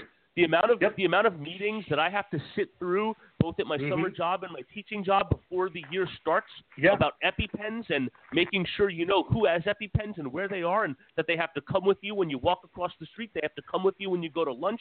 The EpiPens have to be there at all fucking times. So especially when they're at the funeral and the parents are like, "Oh, we didn't bring the EpiPen." Like, they're sending this kid out without a fucking EpiPen, and she's that fucking definitely allergic to peanuts that she's gonna fucking die within a few minutes. But anyway, my comments are not about taking responsibility. My comments are about the fact that I think that was a complete and total freak out of shock and not having one iota of an idea of what you do in that situation, other than fucking drive home and crawl into bed. And yes, maybe 99 out of 100 kids would have done something different, like call the police or something. I don't know, but I don't think that's something that should be highlighted as showing how this character does not take responsibility for his actions. I mean, I just felt like, in that particular sequence when he arrives home with her body in the back seat and he just goes to bed. Like, you would think that would be something where you would run upstairs and tell your parents, like, there's an accident and Charlie died, and be really upset about it, but instead he goes to bed. So that's why I said it's him not taking responsibility, at the outset of... I think he honestly wants to believe that it didn't happen, that it's a dream, man. Yeah, I could see that too. I feel like him laying there, when we see him with his eyes open and the mother screaming, I think it's just confirmation to him that it actually occurred. But, I mean, I only watched this once. I know the Ghoulie said he watched it twice. When you see Annie going to the support groups in the beginning, when the mother dies, and then going back after Charlie dies, you get introduced to Joni. To me, I'm a horror fan, as we all know, and I've seen Rosemary's Baby. You are? And I saw Joni. The first time watching this, I'm like, that's Ruth Gordon's character from Rosemary's Baby. She's not to be trusted. Let's not trust this woman. But she does, But to me, that's the vibe I got introduced to Joni, the character, that she has ulterior motives to connecting with Annie. And I don't know if you guys got it on your first viewing, but to me, I was there. I was like, there's something different about this character. I didn't think of it right away. And again, I did not go back. I know that upon the first, when they meet in the parking lot, when Annie had driven to the support group and started to leave, and Joni flags her down. I did not go back and look, but maybe one of you noticed, or King, since you've seen it more than once, maybe you've noticed. When Annie goes to the support group for the first time, is Joni in the room? Yep. Does anybody know? Do they show her? I've seen it twice. I don't believe she's in the room. You got to watch it the third time then, because she's there. Okay. No, that's just good to know. Again, because they only give you the one sequence when Annie's at the support group and kind of breaks down, and they show people in the room, but none of them I feel were highlighted any more than the next. And then when she drives again and doesn't go in, and Joni comes in the car window and is like, "Oh, you were here. It's been so many months since you've been here, et cetera, et cetera." I didn't think it then. I thought there was definitely something up with her when Annie was coming out of the art supply store and Joni was in the parking lot and was like pretty much dragging her, to her house. I was like, all right, like something's up with this lady. Like, this is way intense. Yeah, and I don't know if you guys noticed this, but if you look in the back of Joni's car, the chalkboard is wrapped up in the back of the bags that she uses for the seance. So it's there. So if you're savvy enough, you'll pick it up. That when Joni brings her to the house and saying, "Oh, I'm connected with my grandson. He's here, and he likes to write on a chalkboard." No, you're a fucking scam artist. That chalkboard's in the back of your bag at the art store. So that's why I said, I was like, getting that Rosemary's Baby vibe. Well, no, what she said was, Yeah, I mean, basically what she was saying is I brought, a chalkboard. You like to use the chalk. I didn't think she was trying to scam her at that point. I think she was trying to show her, and she was using that as an example of the communication. She just didn't have the chalkboard the first time she made the communication. Really? You didn't think it was a scam? I took it as a scam. I thought it was just her scamming this woman the entire time. Like doing the old school seance thing. Don't worry about it. It's just a glass. It's nothing. He's here. It's fine. She's like, what the fuck? Like, and she's like, no, it's fine. I mean, she was obviously trying to prove to her that this was all real, so I didn't find that Joni in that specific situation, I mean, whether that was Paimon or whether that was, whoever it was that she was communicating with. I mean, it could have been her grandson. Right. We don't know. We don't know for sure whether or not any of what Joni tells her was truth. It's never revealed. All we know is that Joni was part of whatever cult that the grandmother was involved with. And we're going to get to that because I want to talk about that too. But what did you think, Doc? Did you think that, it's kind of like a scam artist type of thing to convince this woman that she could communicate with Charlie in the afterlife? Yeah, I mean, in real life, I'm skeptical of that bullshit. I mean, there's always some kind of fucking loon that comes on TV and it's like, oh, hey, let's talk to your fucking dead relatives, and fucking lunatics like my mom give him money.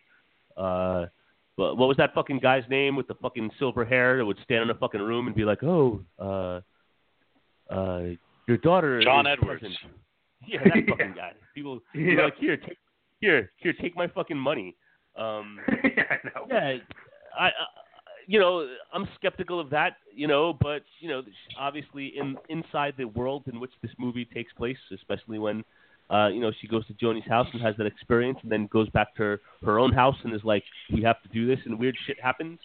I'm thinking of it in the context of that world, not necessarily the real world. Mm-hmm. And because it's that scene where Annie has the nightmare with Peter, where she feels like this is the time to wake up my entire family and to have the seance because we have to contact Charlie. It's real. It's going to happen. It's because she believes everything that Joan told her, as the scam artist, as I believe Joan to be, and having the objects flying around. And I'm sorry, but Peter is the worst fucking crier I've ever seen. Like, the choked up, I'm like, all right, can you stop crying, please?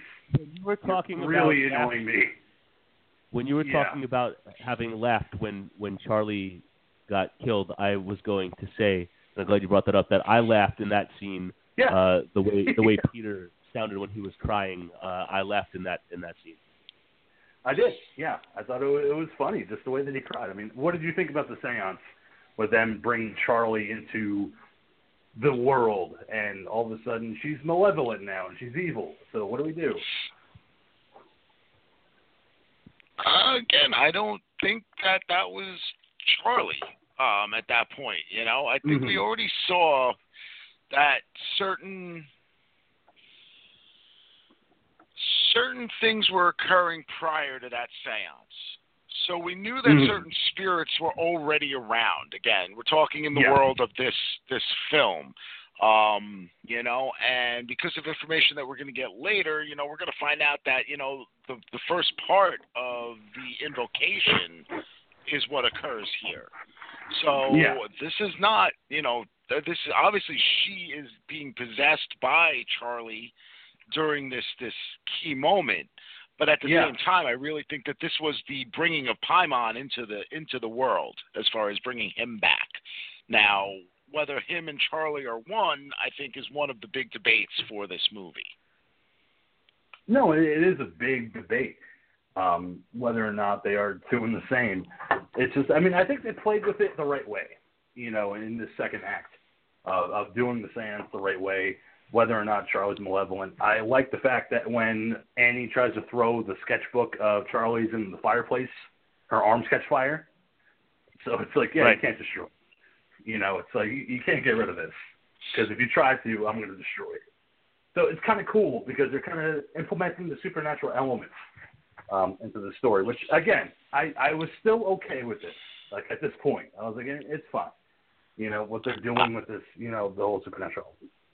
And see, the first time watching this, I was so locked into the family part of it, and just all the, just how like just disconnected these people were from one another, and like knowing that, you know, like here again we're getting these little bits of backstory, you know, we're getting the little bit that we got during the one meeting when she was talking about how she you know, she was sleepwalking and that she had covered, you know, her and the kids in fucking, you know, lighter fluid or whatever it was, paint thinner, and she was ready to strike the match, and now we know why Peter is the way he is, you know, because, you know, and deep down he knew that at some point, whether his mom was sleepwalking or not, she was going to kill him. And Charlie as well, and herself, obviously. That, yeah, most of the supernatural stuff that was occurring, it was almost, like the first time watching it, it was almost annoying because I was just really, really more interested in seeing what was going to happen with this family, watching these people break down, looking at these dioramas that she's putting together, like when she was talking about how, like there's a scene where she's talking to Charlie right after the grandmother's funeral, and she's like, yeah, how grandma, you know, you wouldn't even eat for me, you know, grandma insisted that she fed you, and then we see a diorama of her in the bed with Charlie and the grandmother pulling her tit out to breastfeed her. Like, it's a whole nother level of fucking, you know, feeding right there, man. You're not talking about like, oh, hey, grandma's going to bottle feed you, motherfucker. No, grandma's going to put her titty in your mouth. It's just disturbing. And like I said, like a lot of the supernatural elements, it was more hindrance, I felt, for the story that I was enjoying in the movie. And yeah, this is what we get next is another scene. Again, I had a couple belly laughs with this movie, and this is what led me to my next kind of point, where after the seance, you have Annie going over to Joan's apartment, and Joni's gone. But she notices the welcome mat, which kind of resembles something that her mother might have done. So when she runs and goes back home, and she starts looking through boxes, and she sees all the mats with their names on it that's stitched the exact same way that Joni's mat was made. And well, she mentions that the first time she sees it. She mentions that the first time she sees it, that it looks like something her mom made. Her mom used to make mats like that. This time, though, it was the symbol on it. She recognized the symbol from her mother's books. That's right. Yeah, I forgot that part, so I thank you for that. But it was going to that room, going through the boxes, and she's looking through all the mats and seeing that the stitch work is the same. And then she opens up the photo album. I'm sorry, again, to Hereditary fans. I had to laugh because you have all these normal photos of the family, and then all of a sudden it's like, who the fuck are these people? What is this? What is this? Why is my mother wearing a fucking white dress? Why are they putting coins on her? I'm like, you've never seen this photo album before? Like, you've just buried this? And look, there's demon possession books. I'm like, well, this is Rosemary's Baby again, where it's like, I need to research demons.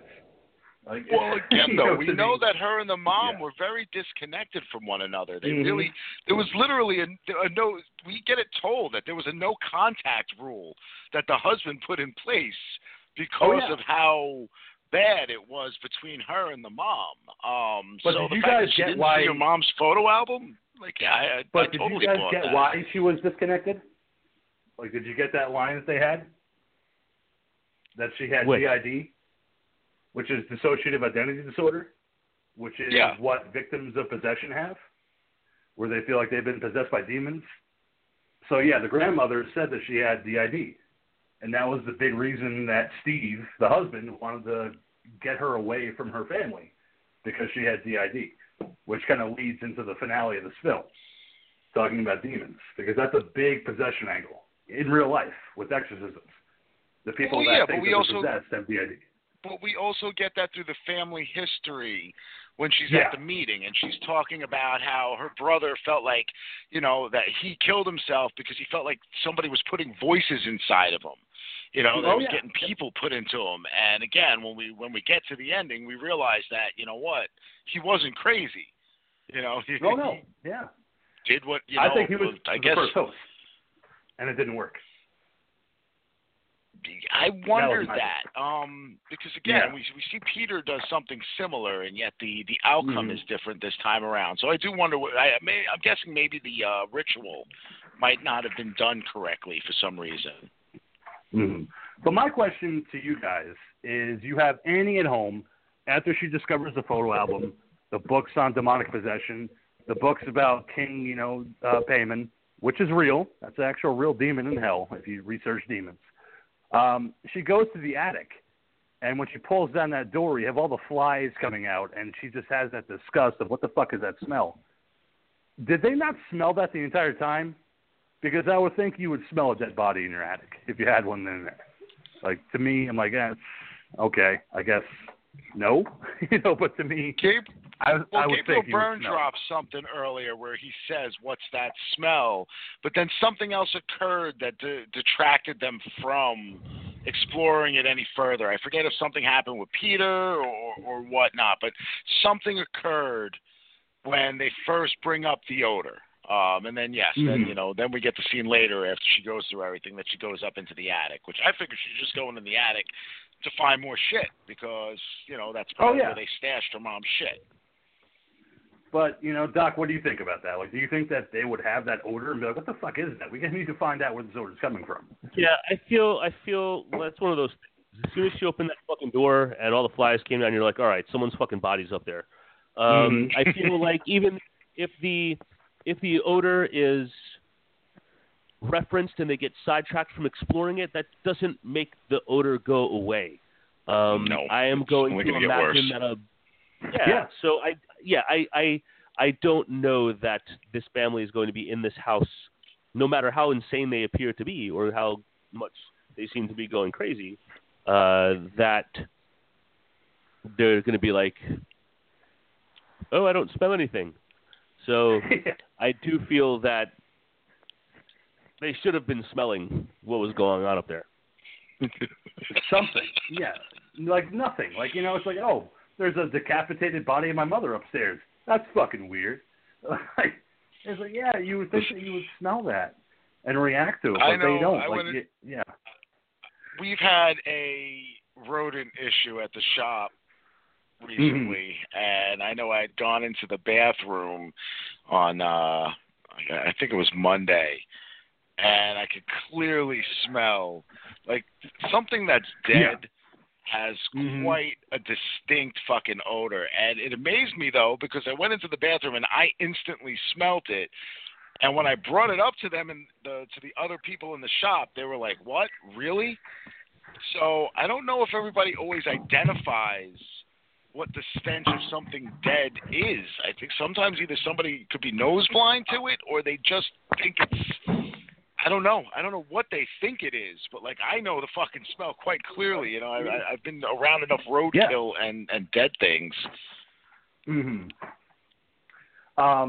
when you have Peter at school and, he hears the clucking sound of Charlie and he raises his hand up, in class and then starts breaking his nose on the desk. Did you think that this is the first time that the malevolent Charlie's trying to possess his body but can't? Like maybe she doesn't have enough energy yet to kind of get into his body? Oh, I mean, I think we've been seeing it occur. I mean, there's the scene where Joan is standing across the street while he's having lunch telling him to get the fuck out. She casts him out. Yeah. She's trying to remove him from the body, Yeah, that's the question that I had. Was she there? Or was he imagining that? Because nobody else was reacting as a woman screaming at him, at the cafeteria on outside. Was he imagining it? I don't know if he was imagining it. I just, again, that's one of those weird ones. I don't think it was in his head, but I mean, obviously it could be. I don't know, man. It's a fucked up scene. That's what it is. It sucks. That's the way I felt about it. Like it was imagined. Like, he didn't. But, he breaks his nose, and you have to have Steve drive him home and be like, but what about before that? What about when he's walking in the hallway and there appears to be someone in the fucking window of the door, like, beckoning him? Yep. Yeah, the was blue that light. Or not? Especially the ghost vision. Yeah, and the ghost vision that we had seen, where it's like scanning the hallways, and he sees it in the hallway, and he's like, "What the fuck is that?" Like, it's like it's there coming for him. He just doesn't know why, and nobody else sees it. So it's not like he could tell people, "Did you see that?" Like, no, I don't know what the fuck you're talking about. But even his friends, when he literally has the face of Charlie on his own face, which I like that effect, when his face contorts into Charlie's face. He gets the lip, he gets the lazy eye right before he bashes his head into the desk. Like, I thought it was a great effect because it shows you that she's trying to get in. Oh, again, then, like I said, I mean, obviously it does also come down to whether or not Charlie was ever Charlie. Yeah, it leads to that question. Is this Charlie? Is this a demon? Is this Payman that we get later in the movie? Is it Payman trying to come through because it needs a male host? And it leads to the confrontation of Steve and Annie, where she's saying, you need to burn this fucking book. We need to get it out. He's like, you're fucking mad. You're crazy. I'm like, yeah, she is. She's fucking gone. She's done. And like, I don't know. Again, I had a little bit of a laugh moment. It's in the trailers when they throw the book into the fire and Steve catches fire. And he just stands there. That CGI moment of Gabriel Byrne is fucking terrible. That is probably the only true giggle I got in this movie. It did make me laugh. I wasn't expecting that to happen either. I didn't think he was going to burst into flames. He's just like, oh no, I'm on fire. Oh, like what? Like, that's it? You're just going to stand there on fire? And then you're going to just fall to the ground so Peter can discover your body? Like, yeah, that's fine. All right. But when Peter wakes up, he's in a literal These are nightmare. the flames of hell, so we don't quite know how one would react amongst having them burning you. I don't know. I think if I was caught on fire, I might want to stop, drop, and roll, like I learned back in elementary school. I wouldn't just stand there and just go, oh, my God, no. This is crazy. Shit. As somebody who was lit on fire in elementary school, I can tell you stop, drop, and roll. Yes, I know I was. Stop, drop, and roll. While, obviously a valid way to put yourself out did not enter my mind very quickly. Dropping my fucking pants that were on fire did, though, and that did do the trick. Mm-hmm. But Peter waking up to discover the scene of his father burnt to a crisp, laying before the fireplace, and Annie is somehow possessed. I did love the chase that she has with Peter when she runs to the attic and then just starts bashing her head up against the attic door. I was like, I like that effect. It was cool to see her, not just knocking on the door, but bashing her head repeatedly into the door. While Peter sad cries the way that he does in the movie. Right before that, though, we see her up in the corner in the ceiling. Yeah, we do. Yeah. And we see her where Peter doesn't see her. Only the audience sees her. And then when Peter looks and there's the people in the doorway. Naked dude. Yeah. Fucking dude standing there with his dick hanging out. Yeah. Nice night to was at her funeral. Was at her grandmother's funeral. Did you see that? What's that guy was at the grandmother's funeral. I assumed as much. Yeah. I don't know, I was seeing a hell of a lot more of them than I really wanted to. So yeah, I know, with that grin. But it led to my question or my point though. What I was saying is that so we see. Mom up on the ceiling in like a fucking, like a fucking spider pose up there. Yeah. And then he turns and fucking naked dude, and then turns back and she runs out of the corner to chase him. So, I mean, was she up there on the ceiling? It's not like it was an image that the character, because the characters have had images that weren't there or that were there, and then when they cleared their heads, they were gone. Like, I was just puzzled by the appearance of her up on the ceiling if it was only meant for us to see. We also saw her walking along the wall, though, as he came out of the room when he was first coming to, and she was, like, walking Spider-Man style up along the wall. So, yeah, she was... I don't think I noticed that. It's there. She comes creeping out real fucking quick, dude. But that's what led me to ask you guys, like the doc had just asked, when Peter's in the attic and he locks it and you have Annie banging her head up against the attic door, The next shot is of her levitating, cutting her head off with piano wire. How the fuck did you get up there? Are you now not a person anymore? Are you a ghost? Are you, like a demon? Because you have to get into the attic somehow. I'm like, what the fuck? Like, how did she end up in the attic? But I guess you have to suspend disbelief. No, well, it's not just that. I mean, what we learned through the and what I did this time around is I paused it. When Annie was looking through the book that was explaining to her who Pyman was. Right. There were certain portions highlighted on it, which is obviously what they want you to read. But, there were other lines in there as well, which, again, I had to pause it in two different locations to be able to read the whole thing. Pyman can take female form. He prefers male form. So I believe, during this period, she is possessed with him. I believe that the grandmother at one point was possessed with him. Charlie was hosting his body for a stretch of time. Whether that was through the grandmother's breastfeeding or something else, I don't know. But regardless, I think every character except for Gabriel Byrne at some point hosted this character, hosted this creature. So, that's all that was. She's crawling around acting like a fucking demon because she is a demon. Right, and she cuts her head off with the piano wire, which I'm like, all right. I mean, it's a great effect. I mean, don't get me wrong. It's a cringe-worthy effect in the movie. He needed to come out. What did you think, Doc? It was the discovery of this with Pyman, this is where this shit fucking went off the fucking rails for me. Yeah. Once it was discovery that this was going on, this is where I feel that the movie was ruined for me. We were talking about. I agree.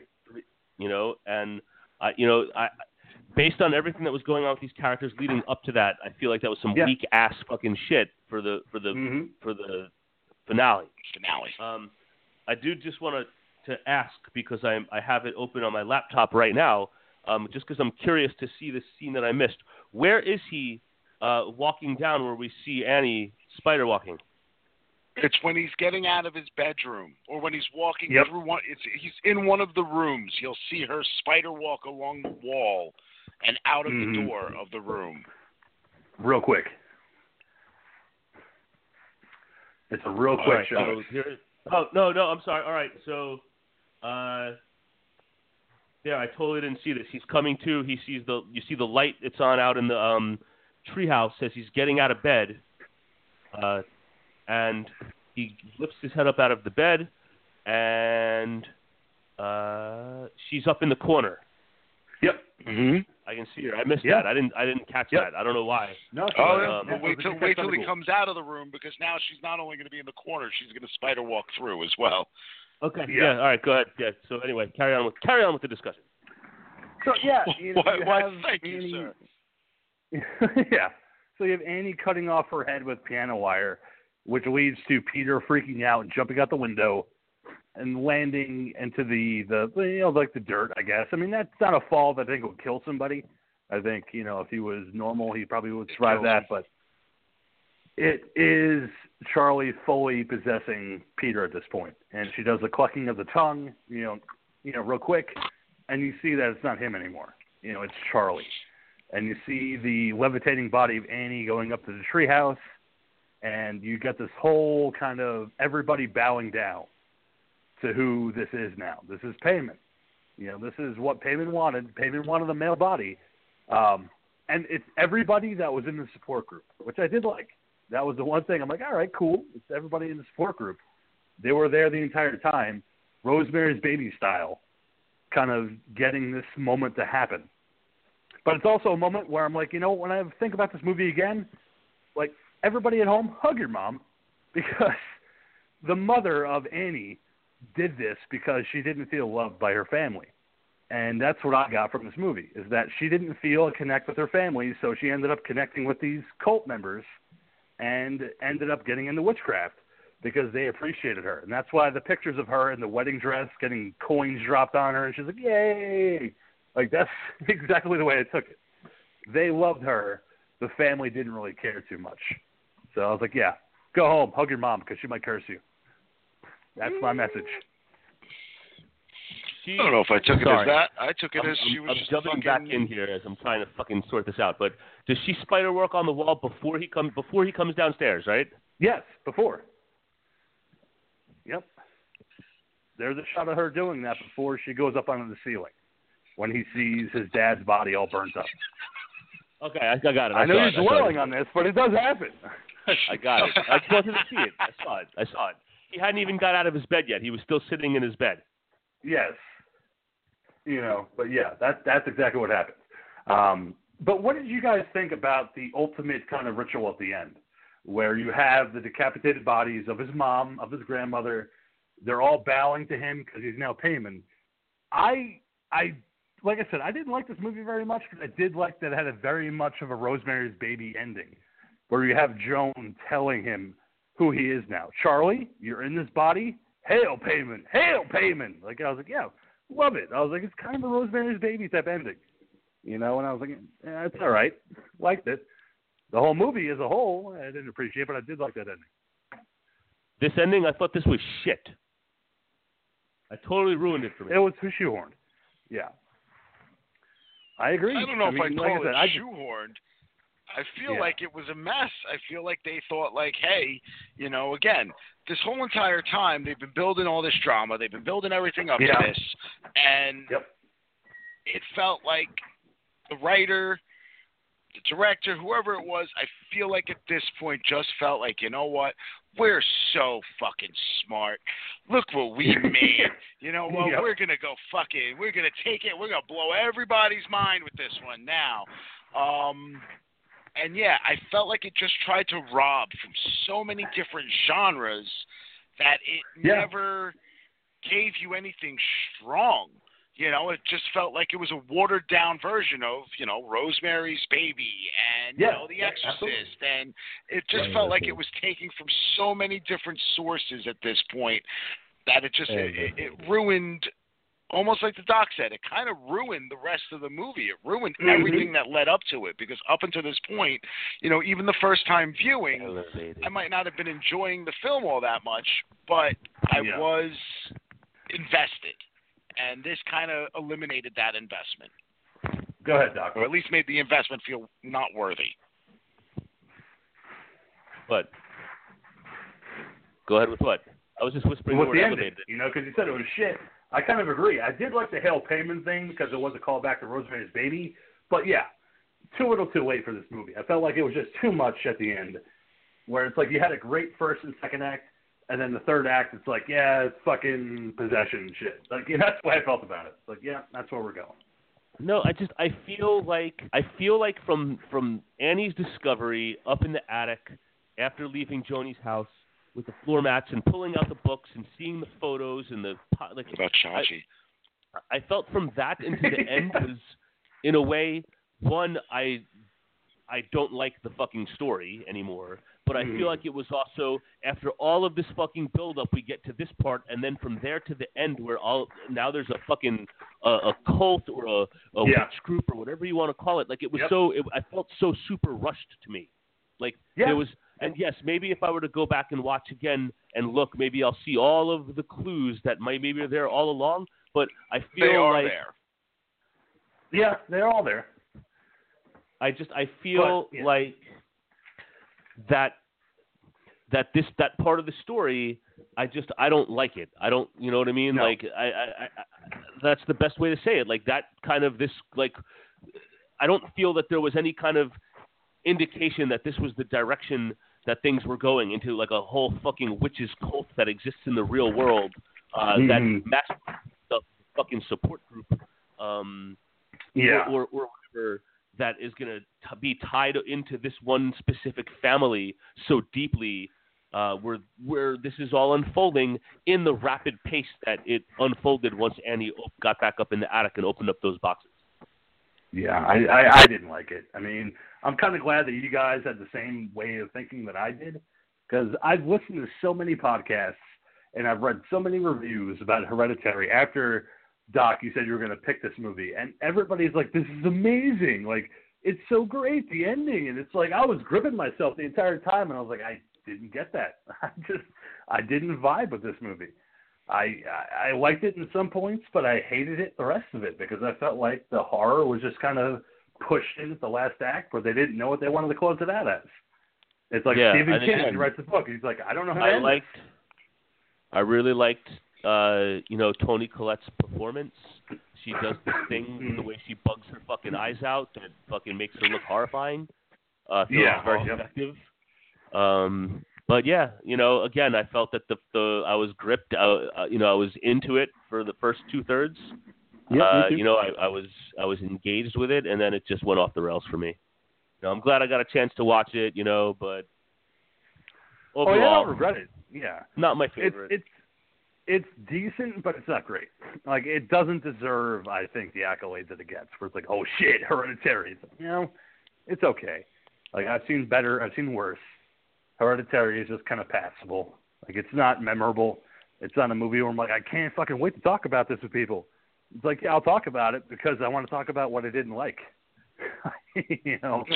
I don't want to talk about the great parts, but I want to talk about the parts that I didn't like. But so I'm glad that we did talk about it because I know, like we had talked about with Bird Box being the toast of the town at the end of 2018, Hereditary was the toast of the town at the beginning of 2018. So it is what it is, but not a movie that I would ever want to revisit and go, yeah, well, maybe I'll look at it differently, in the future. But as we close out, I don't think I'll ever watch it again. And again, I own it, and who knows, maybe I will, but it's highly doubtful. I think seeing it twice is as much as you ever really need to see it. Yeah, it's fine. But yeah, as we close out, next week we go back to me for my film pick, and this is one that I hope the Doc's going to be a part of because I'm excited about this one. It's something that I've wanted to cover for a while, and it's going to be the King of Horror versus the King of Rock and Roll, Elvis Presley. We're going to go, come on, baby, Bubba Hotep. Love it. Wow. It's going to be the King of Rock and Roll, Elvis Presley, JFK versus a demonic mummy in a senior citizen's home. Directed by Phantasm director Don Coscarelli. Hope you guys will join me for next week's episode. While it won't be my first time watching it, it will probably be my first time making it through the entire film. We watched the entire film. I'm almost positive that every time we've ever put it on, including the first time, I don't know if there was ever another time following that I completely fell asleep and passed out, man. All right. Well, it's a good one for me. But don't fret, guys. There's a totally legal site that I use called tubetv.com, which is becoming a big favorite of people that have smart TVs nowadays. I have a link for it. I'll send it to you guys after the show. So you don't have to pay for it. You don't have to rent it. You can watch it totally free and legal on tubetv.com, Bubba Hotep. So I cannot wait to talk about this movie next week with you guys. Well, looking forward to it, man. All right. So, Doc, thank you once again for joining us. I cannot wait for your thoughts next week on Bubba Hotep. All right, then.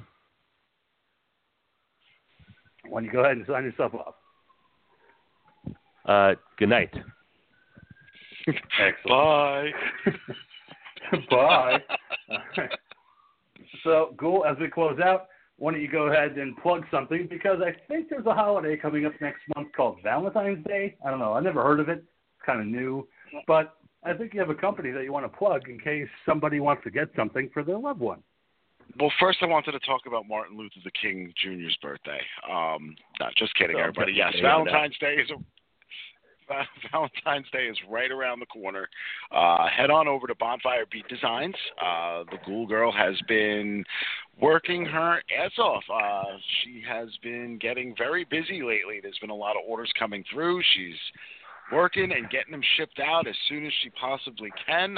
Some of the stuff, she has on has to be made on spot because, the pieces have been sold and some of them are still listed on there, but she can make it, and she has been. And, if it's any of you fans out there that have been ordering, thank you very much.